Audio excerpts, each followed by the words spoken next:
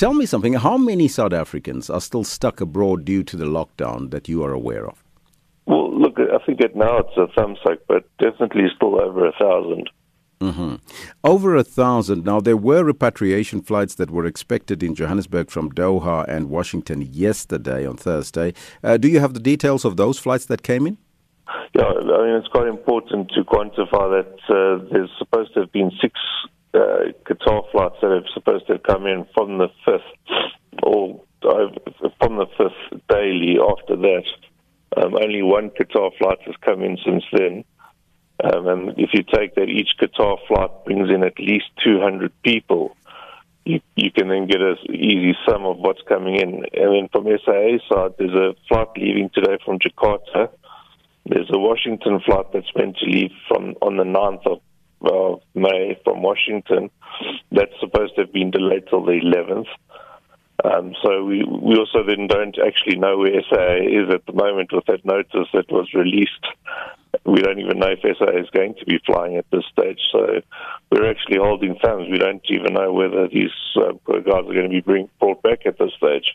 There was some confusion of the first flights that came in. Some people were even stuck on the tarmac. Were that all sorted out between yourselves and DIRCO and other organizations working together to make sure that when South Africans arrive and repatriated that they are safe? Well, firstly, I must just make mention that we don't have official capacity. We work almost in support of DIRCO, but DIRCO, I think, was wrongfully blamed in that situation. DIRCO had done all they could do in that they brought them back, and by the time they get off that aeroplane, DIRCO's discharged all their responsibility. Everything else then becomes the Department of Public Works, Department of Health, and Department of Home Affairs responsibility. And that's the disappointing part, is that you do everything to get everyone back. They get off the aeroplane and then, everything's a mess. So those poor guys had pretty much stayed in microbuses for about 6 hours after that long flight, just off the runway, or just actually on the runway in those microbuses for 5 to 6 hours. Mm-hmm. Now, there have also been reports that the last SAA repatriation flight is today on the 8th of May. Is that correct? And what does it mean for those South Africans that are still stranded abroad? Well, Elvis, that's sad, because that's the Washington, then that discounts the Washington flight, because the Washington flight is meant to have taken place on the 9th or the 11th, and that's another 200 and something passengers that need to get home.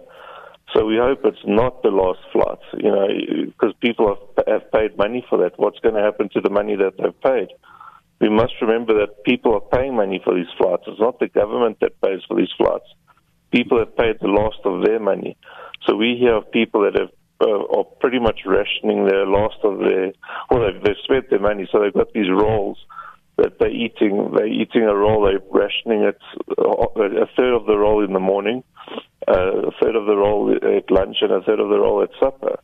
Mm-hmm. So in relation to the other South Africans who are still stuck abroad, how can they get hold of you, or how do they work? Do they work with DIRCO in order to make sure that they get on a flight to South Africa? We always say the first port of call has to be DIRCO officially. They must tell DIRCO that they're there. The important number is DIRCO's 24/7 number, which is 012 351 1000. That's to tell them where they are. Then they could get hold of us either on Facebook, Home Away From Home, or on Twitter, HAFH_SA. And we'll try anything to try to get them home. I thank you so much for your time. That was the project founder of Home Away From Home for all South Africans stuck abroad, Darren Bergman. He's the project founder of that forum.